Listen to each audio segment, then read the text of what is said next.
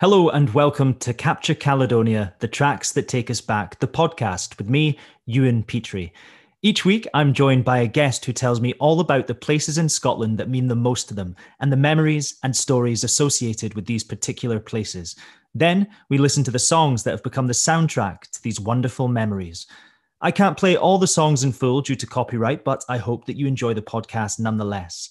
If you are enjoying the podcast, please make sure you subscribe to it and leave us a rating and a review. You can also find us on social media. For Facebook and Instagram, just search Capture Caledonia, and for Twitter, search Capture Cali. Please like and share the pages with all your friends and family to help spread the word of Capture Caledonia and to keep up with the latest news. If you would like to support the podcast to help with future episodes, you can now donate on my Buy Me a Coffee page, which is www.buymeacoffee.com/Capture Cali. Any amount, no matter how small, really goes a long way. Thank you so much for your continued support and for listening to this week's episode. You're listening to the tracks that take us back on Capture Caledonia with Ewan Petrie. I'm absolutely delighted to be joined by John Rush on this week's instalment of the tracks that take us back. Originally from Paisley, but now based in Glasgow, John released his stunning debut album Beneath the Apple Tree in 2019. The same year also saw John selling out his first headline show in Glasgow at Room 2, adding another venue to the impressive list of locations that John has played in the city over the years, including the Barrowlands and Glasgow's Royal Concert Hall, to name a few. Up until 2020 dealt the world a difficult hand, John had been building up some serious momentum and was due to play a variety of festival gigs around the UK. But hopefully, as we move into more positive days, these plans can get back on track and more of the country will get the opportunity to indulge in John's exceptional songwriting talents. As somebody who discovered John's music during lockdown and instantly became hooked, this quote from Music Files perfectly sums up the power of John's music for me. John's music makes us excited for the future, being reunited with friends and family, watching live music with a cold draft pint in hand and holidays abroad by the sea. I completely agree with that, and I can't wait to see what the future holds for John. John, thank you so much for joining me today, and welcome to Capture Caledonia. Thank you for having me, man. That was an introduction. I've never had one of them before. Well, you're welcome. And, before we sort of dive into your choices that you've made today for the tracks that take us back, I'd actually like to take a wee moment to chat about your new music that you have released this year. A few weeks ago, you released The Older the Grape, The Sweeter the Wine, a track that I absolutely love and I've already featured on the show. Was this new music ready to go before lockdown, or has this been inspired and created during that time that we've been through? It was so the chorus was kind of there and thereabouts for a couple of years, really, but the verses, it was just a moment of inspiration. I think I was talking to the missus and I don't know what happened, but I just picked up the guitar and started singing, and the lyrics came quite quickly, and there's definitely a kind of message in there that I've kind of reflected back on since, and it's definitely just. A year's been deleted, and hopefully the years in front of me are still the best ones, and I haven't just lost the best one that I had. That I haven't just lost that, and I hope that that's the same for everyone. I think we need to have some sort of optimism, and I think as this year's dragging through, we're getting there finally. It looks like, anyway, fingers crossed. So I think that's kind of came across in the recording of the music as well, with the trumpets and stuff. It was just a bit euphoric and a bit more. Yeah, I just think optimistic. Yeah, optimism was the key of the track, I think, while writing and recording it. This is something I've been chatting to different people about, is, what we've been through in the last year and how it has affected particularly, the arts and musicians and singers. Have you found it easy to find inspiration for writing? Some people I've spoken to have, and others have found it harder. And I kind of wanted to see where you sort of lay on that spectrum. Well, I think just with life, like with everything, like it's as a songwriter, I personally find it hard to like just pick up the guitar and really like have that energy, like after a day's work or after like a long week, or like the weekends, maybe your own, or your day off during the week or whatever it is. It's not the first thing in my mind to pick up the guitar and try to write a song. Do you know what I mean? But I think with that time off that I had, and like lucky enough I was put on furlough and stuff, like I did have that time to just pick up my guitar with when when I felt like it, and when I had the kind of urge to do it, and that's when the kind of inspiration was at its peak, probably. So I was lucky enough to find it easier to write songs. Like I don't find it the easiest thing to write songs, but when I had more time to like try and spark that a little bit, and I did come out with quite a few songs during lockdown, actually. Yeah, you mentioned as well before, it feels like that year, well, 2020 feels a bit like it's just been deleted from us, which I think is a great way of actually, sort of summing it up. And I mentioned in the intro that some of your plans, have obviously been put on hold, as with everybody. Have these managed to be rescheduled? And when can we hopefully look forward to seeing you perform next? Well, some of the festivals are still going ahead. Well, the rescheduled date is going ahead because everything got rescheduled last year. But Down the Rabbit Hole is happening still in August. I think the 12th to the 15th, that one's on. And Lindisfarne, which is the first weekend of September. So I'll definitely be there. Fingers crossed they're still going ahead at this point. But at this point, they are a fully 100% happening.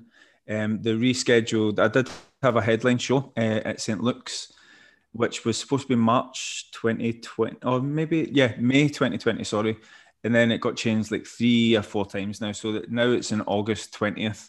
And looking at numbers, the way we had the room set up, it was always going to be seating anyway. So we're lucky that way that we can still, even if restrictions are still in place, we'll still be able to get away with doing the gig, I think. They're the 3 main ones that are coming out.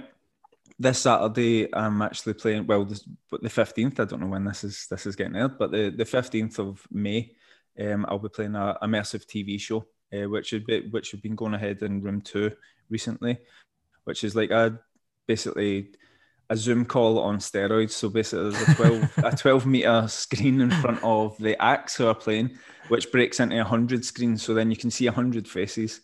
And you get to interact with the people, you get to speak to them, you can hear them talk to you, you can have a bit of banter with them and stuff, which is always, is key for me anyway when it comes to gigs. I need to see faces, I need to be able to have some sort of laugh to let them know I'm in the joke as well, if you know.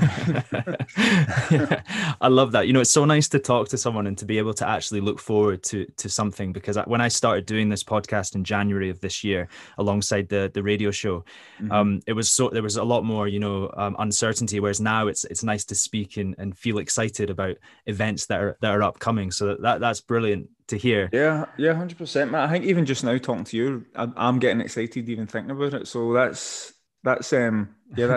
good to feel that feeling. Do you know what I mean? Just to have that kind of urge of excitement that's coming hopefully very soon. Yeah, you must be itching to get back on a stage and just feel that response from the crowd. I very much am. Yeah, definitely. Well, I think it's a good opportunity to listen to The Older the Grape, The Sweeter the Wine. Do you mind introducing the song and then we'll have a listen to it? Of course. My name's John Rush, and this is my latest single that was released in April 26th. Called The Older the Grape, The Sweeter the Wine.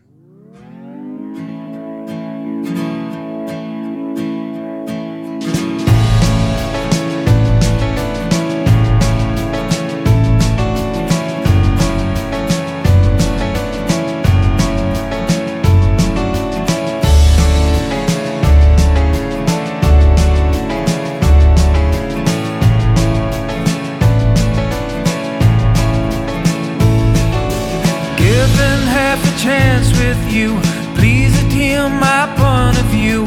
For all that I have said and done, you'll always be the only one. And if it all comes crashing down, I turn that frown upside down. It's true. There'll always be an innocence, an underlying influence when we watch the setting sun. And all our dying days are done. I let it wash all over me, and then I feel you plainly see it's true. 'Cause I'll always leave the older the grape, the sweeter the wine. 'Cause I'll always leave the older the grape, the sweeter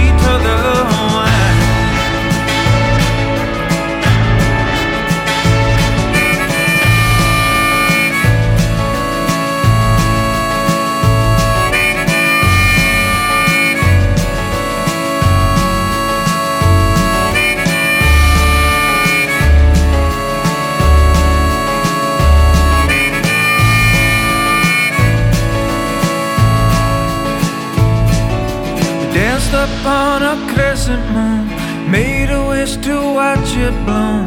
Asked if I could be so bold to take your hand for mine to hold. With a smile you grabbed my glass. You said you thought I'd never last. It's true, 'cause I'll always leave. The older the grape, the sweeter the wine. Yes, I'll always leave. The older the grape, the sweeter the wine. Yes, I'll always leave. The older the grape, the sweeter the wine. Yes, I'll always leave. The older the grape, the sweeter the wine.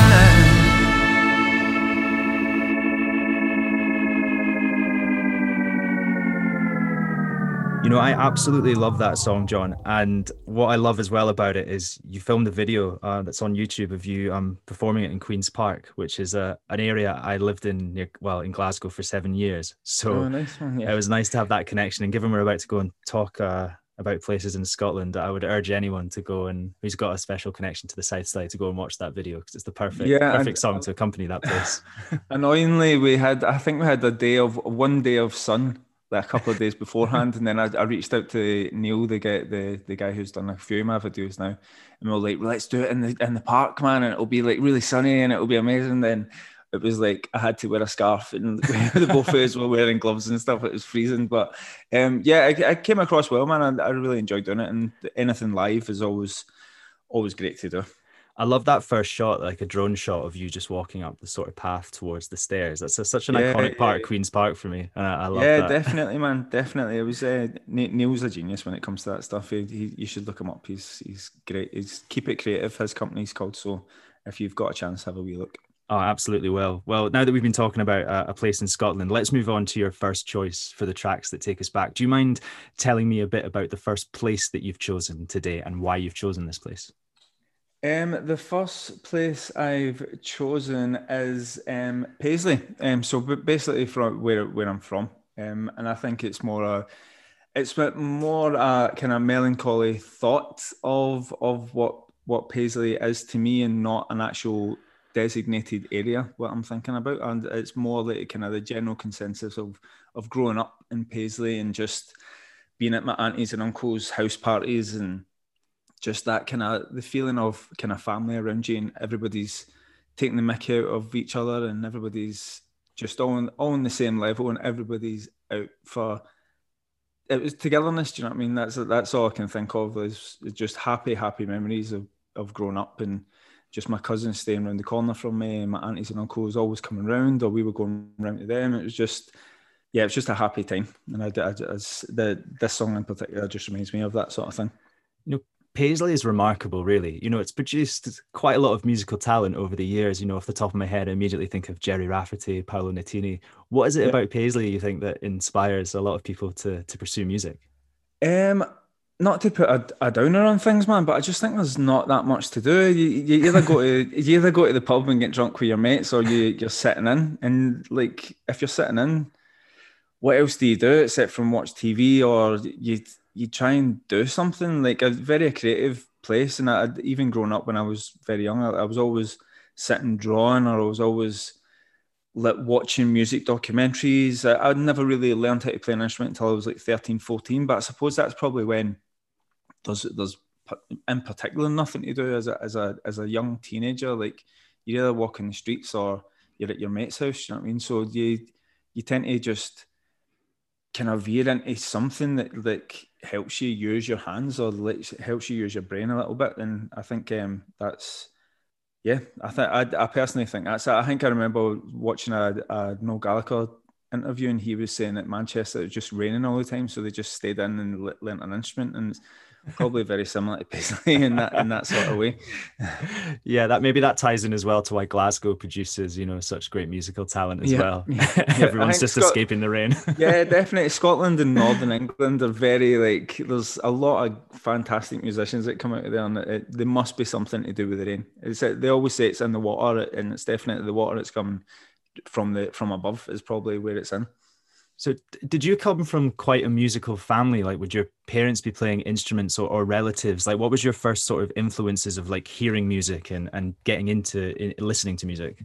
My mum and dad are into music. I wouldn't say they're musicians or anything. I think my dad, he told me he was in bands and stuff, but I don't know if I quite believe it. My mum kind of backs him up in that story, but I don't know. I've never heard them sing. I've only heard them doing the impersonation of Elvis, and that's probably where I've got my that's where I get my twang from when I'm singing. I'm just basically copying Elvis, and hopefully I'll get away with it. But that my dad definitely was an inspiration when it came to listening to like Elvis, and he had like LPs of Hendrix and Zeppelin and Free. He was into kind of heavier music, and we always have that kind of battle when it comes to it. I'm massively into the Beatles, so he's right into the Stones, and we kind of have like, well, they wrote this, well, they done this, and then it's a nice little argument we have now and again. But yeah, definitely my dad introducing me to Elvis was it.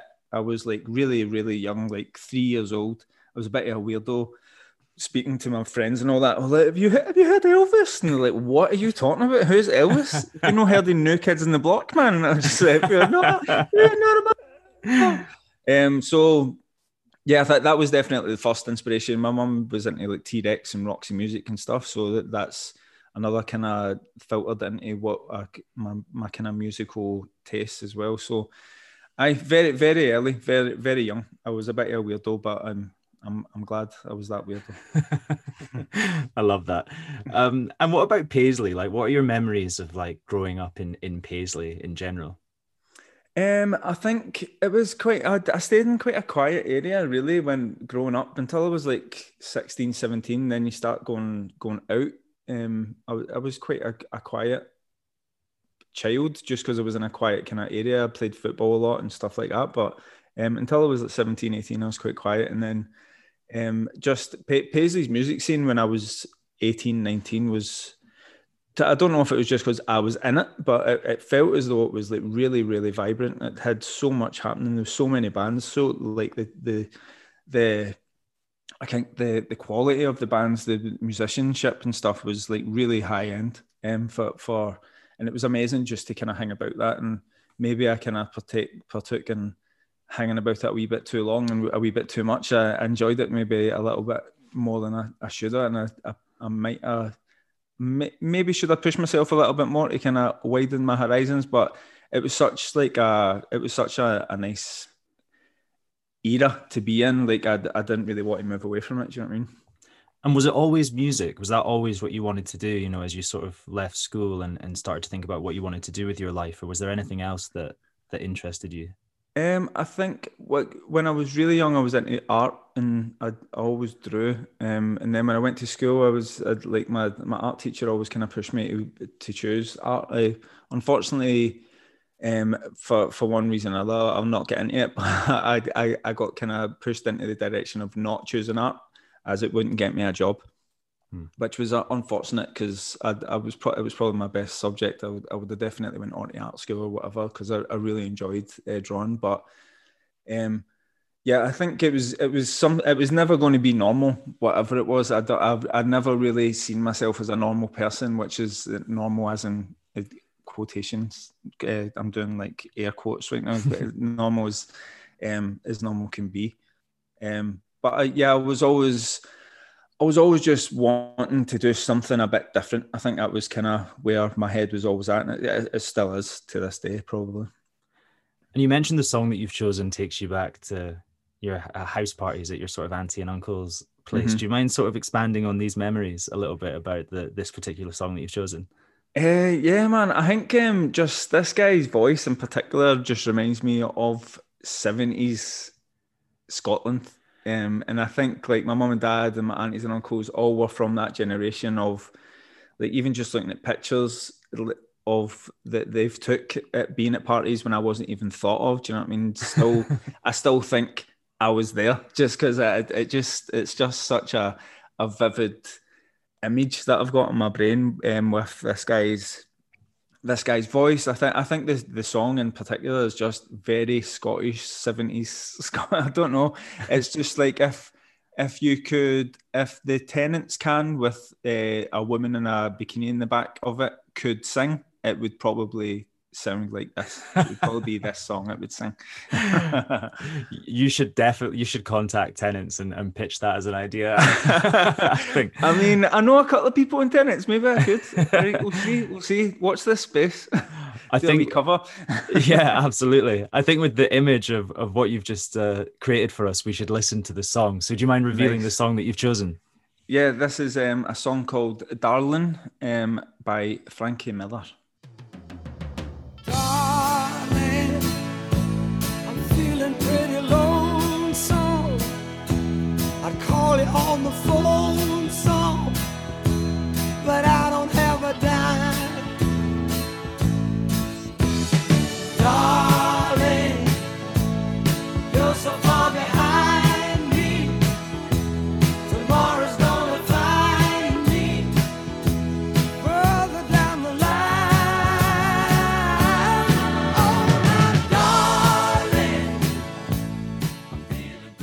Brilliant. Well, I think we should move on to the second place that you've chosen to talk about today. So do you mind revealing the next place that you would like to talk about? Yeah, the next place is Saltcoats, which is, even just saying the words makes me smile, man. It really just reminds me of being Scottish, and like only maybe the generation below me as well know that as like almost like a threat of a summer holiday. Almost like I'll take you to Saltcoats, and like it's such an amazing place, but just seems to be, anybody I've even spoke to recently about Saltcoats, they just remember it raining all the time, regardless of you could have been sunbathing in your garden before you left, and then you get in the car with your mum and dad, and there's like sandwiches, and you're in the back of this sweltering car. And then you get to Saltcoats and it's raining every time. And I'm not bad mouthing the place, because I do love it, and it's really amazing memories that I've got, even like school trips and stuff. But yeah, I don't know, man. There's a cloud. There's that definite cloud, and it gives you character in Scotland. I think it's definitely why we've got a sense of humour, because you can't script it. And would you go, like, would this be a yearly sort of tradition? Would you go there every year on like a family holiday? Yeah, well, not a holiday as such, but you would go away for the day, and it would just always be, you would pick Wilkes with a pure blue poly bag. You would get, it's all kind of very, it's just images in my brain, like are seared of, you would go get Wilkes and mussels from the sea with your dad and stuff, and put them in a blue poly bag, and you'd bring them back, and you would cook them, and you'd be freezing, your fingers would be frostbite, but it's okay, man, because you're going to get a chippy, and your chippy will warm your hands up, and then you get home and you don't put your hands under the warm water to wash them, because it will just even make your hands even worse, and they'll turn into tartan. Just all these things, man, just direct me to Saltcoats, and it's an amazing like memory. Like everything that I think about, just speaking about it right now is just making me smile, and I actually want to go to Saltcoats, but I know it will be raining, so I'll make sure that I've got a jacket with me, and it will be freezing regardless of what month it is. But yeah, it's just childhood memories again. I think as I was speaking to you a couple of days ago, like every song that I can ever think of is always just a memory and not really a place in particular. But yeah, Saltcoats is definitely one of those memory and a place that is together. And when you go back as an adult, does it sort of match up with your memories as a child? Or it's, I've been to places, when you go back, you're a bit older, you sort of like wonder if this is the same place that you've been to as a child. Do they match up well, or does it feel sort of more of an No, alien place now that you're older? Yeah, I think it's completely different now. Like it's cleaner. I think, as I said like earlier, like having like pictures of my mum and dad in the 70s when I was not even thought of, I probably do that when I'm thinking back. Like I think I was in the 70s maybe, and I was just like it's when my mum's telling me stories, she speaks as though she was in the war times. Do you know what I mean? But in reality, it was like 30 years ago. And the way she describes it is like it's war-torn Scotland, but in reality, it was like in the 70s when it was like. It was, I mean, what I can imagine it was like Thatcherism and stuff, but it wasn't war torn. So I think me thinking back to Saltcoats, it wasn't the 70s, but it was the early 90s, and it makes me think I was brought up in the 70s for some reason. And would you like venture out to other places in Scotland? Were your family quite good at exploring Scotland as a whole, or would you sort of stick to these same few places that you sort of knew and loved? No, I think as I got older, I kind of went out and ventured myself, like the Skye and Oban and Arran and stuff. But I think my mum and dad were just used to being. That's probably where they went as children, so they knew that like the back of their hand. So it was kind of safer for them just to be like, we know where we're going. There isn't going to be an argument. We're not going to get divorced because of this this day trip. Well, subsequently they did get divorced, but I can imagine the trips to Saltcoats did not help in any manner. And have you had the opportunity to venture around Scotland with your music? Yeah, I have actually. As a kind of younger musician, maybe about 22, 23, we used to go up with a lot of Paisley acts. Actually, we used to go up. My friend Alan McKim and Scott McFarlane and Johnny McCauley and Drew McCormick and stuff. We used to go up to Tarbert a lot, which was I think there's three of them. So it's the one that's kind of the furthest away. We used to have to go through two first before we got to the final one that we were playing in. But yeah, we used to in Edinburgh and stuff. We'd done the festival a lot. When round about the same time, we would take buses of people from Paisley to go up to Edinburgh, and I can imagine seeing us getting off the bus was maybe a sight that they did not want to see, getting dropped off in Edinburgh during the festival. But yeah, there's a lot of memories when it comes to jumping up to Edinburgh to do a few gigs. I remember not remembering playing one, which is not amazing and is not something that I would advertise to do. But yeah, I can remember not playing a gig, which is a feat in itself, to be honest. Like, to remember not remembering is fantastic. So my brain's still in working order, even at this late stage. And the song that you've chosen to represent this particular place, which I think this is a genius choice, and I'm really excited to play it. I'm excited to listen to it. Yeah. Do you mind giving us a sort of rough background? I think it's quite obvious why this probably reminds you of the place, but I'd love to hear your sort of story behind it. Yeah, I mean, I came across this song kind of late in the day, maybe a couple of years ago, but instantly I thought the way it was recorded was perfect. I really want to record a song that sounds like this song, even if it does mean that I put on a voice or a drunken voice. The voice itself is Billy Connolly's voice, so it's iconic to Scottish culture, I think, when it comes to his An Audience With that he done back in the 80s, where it's all the pink and he's wearing the leopard print stuff. I think it's probably his high point when it came to his comedy. So him being drunk and at house parties and singing songs in a very Scottish accent. This is obviously an earlier version of it, because this is when he was in the Humble Bums. So this is before he actually started doing stand-up, but you can obviously see or hear that he's destined for greatness when it comes to this track. And obviously Jerry Rafferty is in the Humble Bums as well, so there's a connection to Paisley there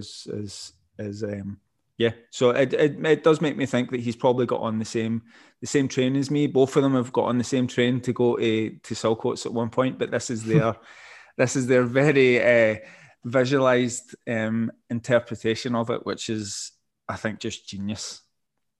I totally agree. And I think any excuse to celebrate Billy Connolly and Jerry Rafferty, for that matter, on 100%. this podcast is well worth doing. And you kind of see there, you said this is obviously done before he did stand up, but you can already see and hear his genius for observational comedy. Yeah. And what I found interesting is when you also told me that you'd chosen this, you kind of linked it to some of the earlier gigs or gigs in bars that you've done, where you sort of, you're aware of people sort of chatting around you or glasses clinking and things like that. So that brings another layer to this song, I presume, in your sort of memories. Yeah, definitely. I still do gigs where no one's listening. Do you know what I mean? And it definitely gives you a thicker skin, but it's a nice memory of just being like, God, that's just the way life is. And even someone like Billy Connolly knew of that. Do you know what I mean? So it kind of takes the kind of darker shade off it and makes you just think, well, everybody's had to go through it at some point, and it's character building 100%. Does it make those gigs where, I'm thinking of the Room 2 gig that you did where you sold out, that does it make those ones feel more worthwhile when you know these people have invested in you and they're coming to watch you? Yeah, definitely. I mean, Room 2 was probably noisier than this song, to be fair. Like when I was singing, everybody was enjoying themselves at the Room 2 gig, and good, because it was one of the last gigs that I played. But I'd obviously the kind of smaller things that you do, and you're playing to like One Man and His Dog, and there's people just like, oh, can you play this? And you don't know it, and then you get a bit frustrated. They get a bit frustrated. There's so many moments where a night could go wrong just because you don't know a certain song, or it's funny.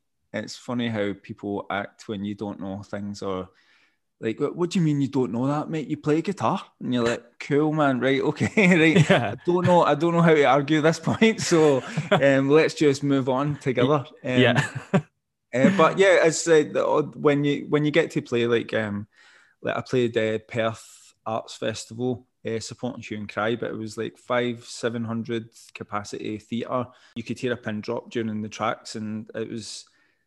Yeah, you're doing the crazy gigs, and you're doing the gigs that people are talking over the top of you, to also get the good parts. Do you know what I mean? Which hopefully when you're done will outweigh the bad ones. So and I've definitely got to that stage now, and hopefully that stays the same. Yeah, it's great to actually have that variety, and as you said, character building is always good, and I presume as well it will often lead to inspiration as well for hopefully future music as well, which is always a positive. So would you like to introduce the song that we've been speaking about, and we'll have a listen to this? Yes, this is the fantastic Humble Bums with the amazingly recorded Saltcoats at the Fair. Did you see them queuing for fish or pears?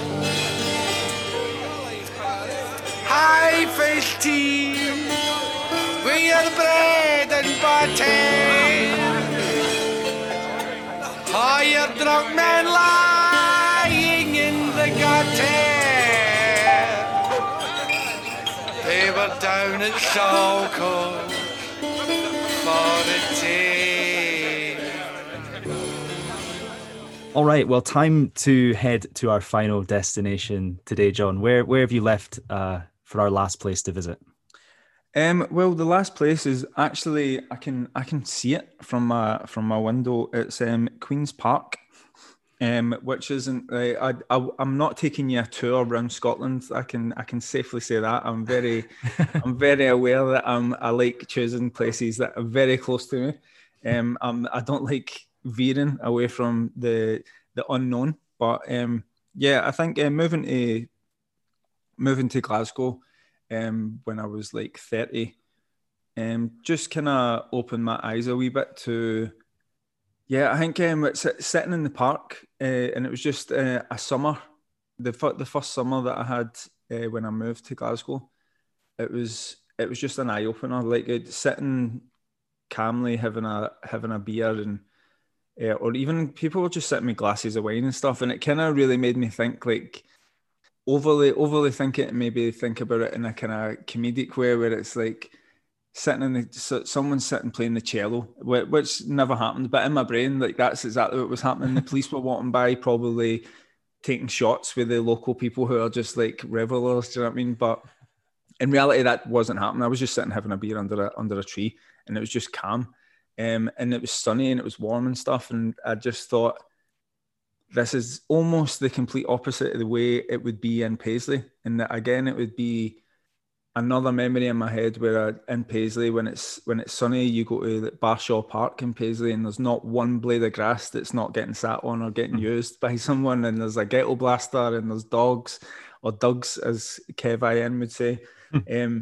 And yeah, it seemed a bit more chaotic in Paisley. And again, it's probably just a memory that I've made up in my brain.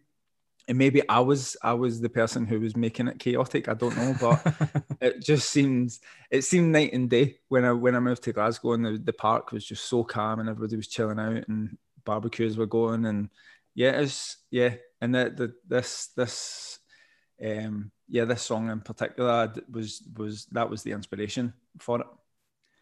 You know, it's an area that I absolutely love, Queen's Park. Like, I've lost count of the amount of times that I will have walked around that park and up to the viewpoint where you can see across, you know, the whole of the city. And every time I'm up there, you see that brilliant logo in the sort of background of the view, you know, People Make Glasgow. And I just so relate to that, because I'm originally from near Aberdeen, a place called Banchory out in the countryside. And I've never felt more at home in another place than I did in Glasgow. And it's just such a beautiful, beautiful part of the city. I love the south side. So where are the places that you like to go? Like, where's your sort of local? Obviously in normal times. Yeah, normal times, man. There's a local right beside me called Armstrong's, and I think it's my favourite bar to go to, just because, well, it's so close. And as you know, I don't like going away from anything that's close. If it's close by, then it's key. But it's just like a kind of old school bar, man, and the barmaid behind the bars got a bit of a chip on her shoulder, which is amazing. I love that when somebody's just like takes no prisoners when it comes to someone trying to take the mickey out of her. She'll attack you easily. She'll have you, no problem. So she's got a respect. Everybody's got a mutual respect for her. And I just love pubs like that. I just like people watching, I suppose, and I enjoy like that kind of, that kind of, you know, nothing's going to happen because the barmaid's got it. Do you know what I mean? Which is really, that doesn't happen that often, but it happens in the kind of pubs, and I just love those kind of pubs. Do you filter like your people watching and observations into your songwriting? I think so. I think as I've got older, I've always been kind of observant. I'm quite a quiet person. I know a lot of people that know me will say I'm lying when I say that, but I'm very happy with just sitting and not speaking and just looking about. I'm a very happy person when I'm in that state of mind.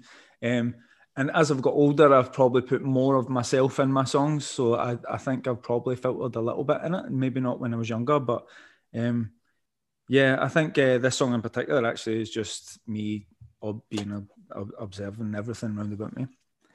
And, you know, this song is from, you know, your album that you released in 2019, Beneath the Apple Tree. What was the journey that took you to releasing that album? Like, I'm presuming everyone always says, you know, your first album is sort of a lifetime collection of songs, and then it's obviously harder to put that into your second one. Is that an experience that you had with your album? Yeah, I think the oldest song on that is probably Golden Green, which is the most mentioned song, not just by me, but other people mentioned that song in particular as one of their favourites. And the lyrics from that song were actually written when I was about 19, maybe about 20, and it was the version of that song was a bit heavier. Like the band I was in was into like Free and Led Zeppelin and the kind of heavier Beatles stuff. So yeah, it kind of went to the wayside just because I was starting to do a kind of acoustic thing, and I grew a beard, so I could only do folk music, and that was the only music I was allowed to do from now until the day I die, or I shave. But so then I always, in the back of my head, I always thought I really loved those lyrics, and even to this day I still think it's one of the best things lyrically. It's probably the best thing that I've ever done. So I rewrote that into a kind of folky acoustic song that fitted more with what I was doing now. But the lyrics are like what, 10 years old, maybe a bit younger than that. But yeah, it's, in fact, wow, 17 years. God, right, I just remembered what actual age I am. Yeah, 17. So yeah, I'm only 32. No, I'm not. I'm nearly 38. So 17 years. Wow, God. 17 years the lyrics are. So young at heart, though, that's it, right? Yeah, young at heart, that's exactly. You're only the age that you remember, and I don't remember anything after 32, so that's fine. There you go, magic. Magic. Yeah, so that's kind of the old, lyrically, that's the oldest song, but then there's songs like You and I and Teaspoons and Lipsticks, which were all kind of older tracks that I just didn't want to fling away, and I really enjoyed playing them, and I thought they were well constructed, and lyrically they were quite nice as well. So there's, I think The Wallflower is probably the newest track on that album. I think I wrote it maybe about a year beforehand, or maybe 6 months before I'd done the full album, but everything else is a bit older. And yeah, 17 years is probably the oldest one. You know, I was reading an interview online that you'd done with someone. I can't remember the source of it exactly, but they asked you if you could have 3 guests, you know, at a dinner, who would you choose? And one that you chose was Ray LaMontagne. And he is an artist that I absolutely love. And when I first heard you, I was like, John Rush has such a similar style. You know, I really sort of grasped that. I actually think I turned to my girlfriend at the time and was like, this is amazing. I found the Scottish version of Ray, and I'm so happy about this, because, you know, your songs just immediately took me to a similar place. Like when I listened to his song Jolene, you know, I can be anywhere and I just absolutely love it. And I had that same sort of response to your music. So is he someone that's influenced you? Mate, thank you so much, man. I'm not going to just brush by that and answer your question. Thank you so much for that, man. That's incredible. I love Ray LaMontagne, and I think his music's like, yeah, you can put it. I think what's the songs I like? I think the album. What's the Creep? Don't hope the Creep don't. Oh. The Creek don't. What's that one called? That album. It's a long album title. Yeah, I'm gonna find it on Spotify now, so okay. Because I'll be questioning what it is, because I always go back to sort of Trouble, you know, initially, because that was my first introduction. Yeah, definitely. I think that was a lot of people's first introduction. His voice on that is just next level, and you can't teach that, especially writing a song that sounds like that and then being able to sing it is like, usually, yeah, so most of the time, if you write a song with that kind of vocal ability, you would need to pass that stuff on. Do you know what I mean? Give it to someone who can actually sing it. But he does both, which is unbelievable. He's so unassuming as well. Like when you see him like on stage, he feels like quite an introverted, shy character. And then the minute he plays the guitar and he opens his mouth to sing, it's quite extraordinary. Yeah, definitely. God Willing and The Creek Don't Rise. There we go. That album in particular, really kind of, I can probably safely say that really influenced me. When it came to, I knew I was trying to go down this acoustic route and try to be more of myself, because you need to be when it's just you and a guitar. Like you can't really fake it, I suppose, or you get caught out really, really quickly. So I think I took inspiration from that, where it was just like, well, maybe I can get away with just singing. Maybe I can get away with just me and my guitar. Because before that, I don't think I thought like that. I always thought when I was recording stuff, I had to fling everything at it, just because A, I was paying for the studio that had all this equipment, so why not use it? And B, I suppose I was kind of trying to hide behind a lot of stuff. Like I remember like showing my sisters and like some tracks I recorded, and they were like, why have you done that to your voice? Like, why is that piano up so loud? And it's like, maybe I was trying to hide a little bit to be like, no, but the music's cool, so it's all right. Like, you don't need to listen to me sing. Like, you don't need to listen to my lyrics or anything. But then when you're sitting with an acoustic guitar, you can't really Yeah, well, maybe you can, but I really didn't want to be that guy who wasn't trying to write a good lyric. I didn't want to not have a good melody. I've always loved the Beatles and John Lennon in particular, and I think lyrically and just to have melodies constantly that you would remember is something that I really strive to do when I'm writing stuff, and Ray LaMontagne does that effortlessly as well. So it's, yeah, I'm just rumbling now because you said that I sound like Ray LaMontagne, so I'm just talking for the sake of talking. I'm embarrassed that you've even mentioned. I'm embarrassed for you for even mentioning it. It's like, it was honestly like my first thought, and it was funny because when I first started doing the radio show, I was like, it's obviously a show that celebrates Scotland and artists that have come out of Scotland, but I was like, I've got to shoehorn it's one of his songs in. So I just threw in Jolene just as like, I've got to play this because I absolutely love him. Luckily, no one questioned it. They just rolled with it, and I hopefully enjoyed it as much as I did. But yeah, when I heard your music for the first time last summer, I was in a period where I was listening to him all the time, so it just felt like the two sort of married. So I absolutely 100% mean that when I say it. Thank you, man. Thanks. You're welcome. And obviously, we've talked earlier about the new music that you've started to release. Does this mean that there's an album coming soon? Yes, definitely. There's an album coming with me and the producer Liam McCluskey. We've already kind of got maybe about 4 or 5 tracks, including The Older the Grape, the Sweeter the Wine. So that will probably be in the album, unless we write something a bit better, then we'll just leave that as a single sitting itself. But yeah, I think with the way we've recorded everything and already at this stage, it seems as though everything's in a similar path, and it all kind of works together. So even if I was to release it now as an EP, it would be, in my humble opinion, it would be a really good EP. So I'm looking forward to recording the next 5 tracks and hopefully just getting an album out nearer the end of the summer, probably start a winter. Brilliant. Well, when the new music is ready, please let me know, because I will be keen to share it and play it on the show at the earliest opportunity. I will do. You know a guy now. I might even just send you the tracks. So we'll see how I feel. You've already told me I sound like Ray LaMontagne, so I feel obligated to send you the tracks now. I appreciate that a lot. I've kind of diverted a tiny bit from the song, obviously, that you've chosen to represent sort of Queen's Park and that area of Glasgow. So do you mind just explaining a bit more about this song and the inspiration behind it, and then we'll listen to it? Yeah, of course.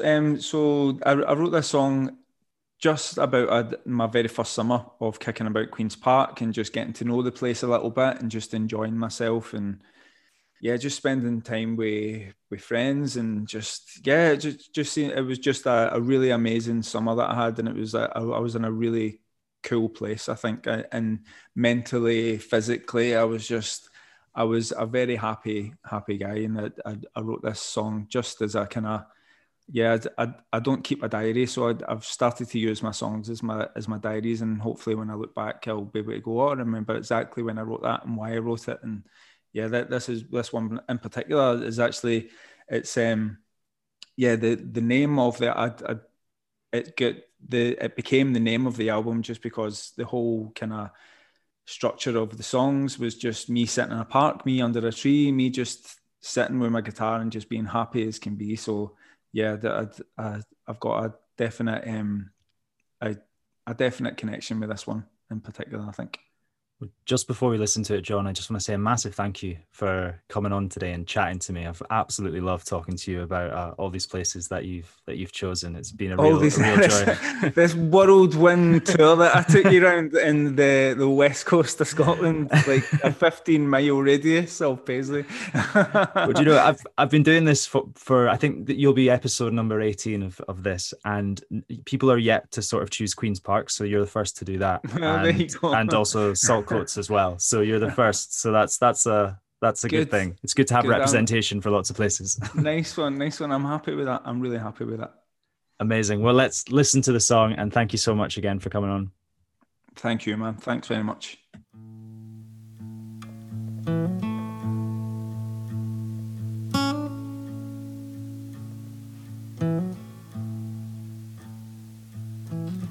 Through velvet ties, I inhale your silhouette. Me and my soul going this half-cut sunset, 'cause I got nothing else to do.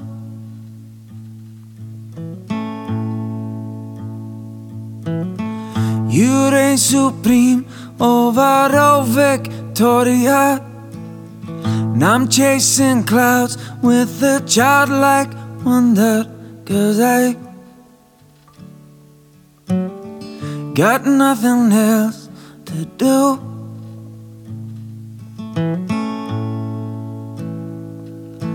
Give me all your time, and I will give you mine, my love.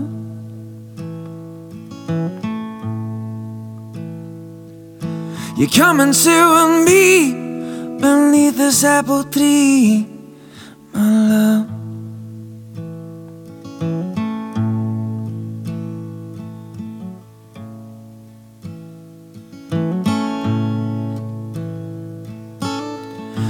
King of queens and a Southside princess, I got my green and I'm set for success, 'cause I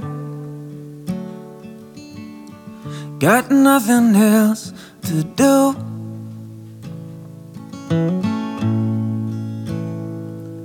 So give me all your time, and I will give you mine, my love.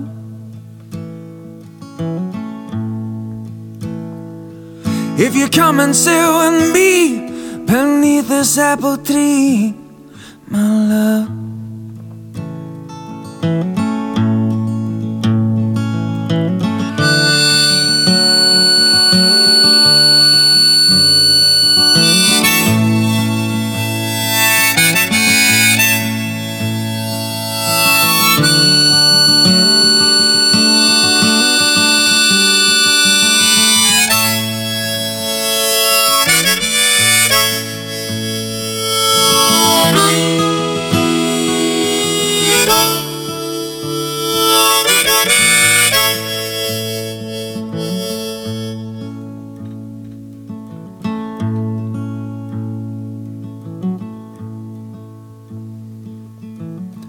Through velvet eyes, I inhale your silhouette. Me and my soul going this half-cut sunset, 'cause I got nothing else to do.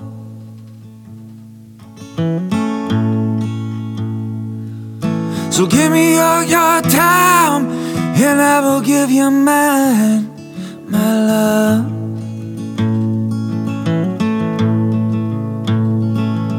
If you come and sit with me beneath this apple tree, my love.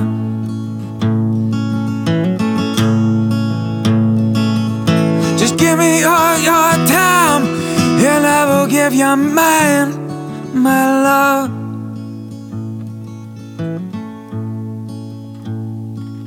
If you come and sit with me beneath this apple tree, my love.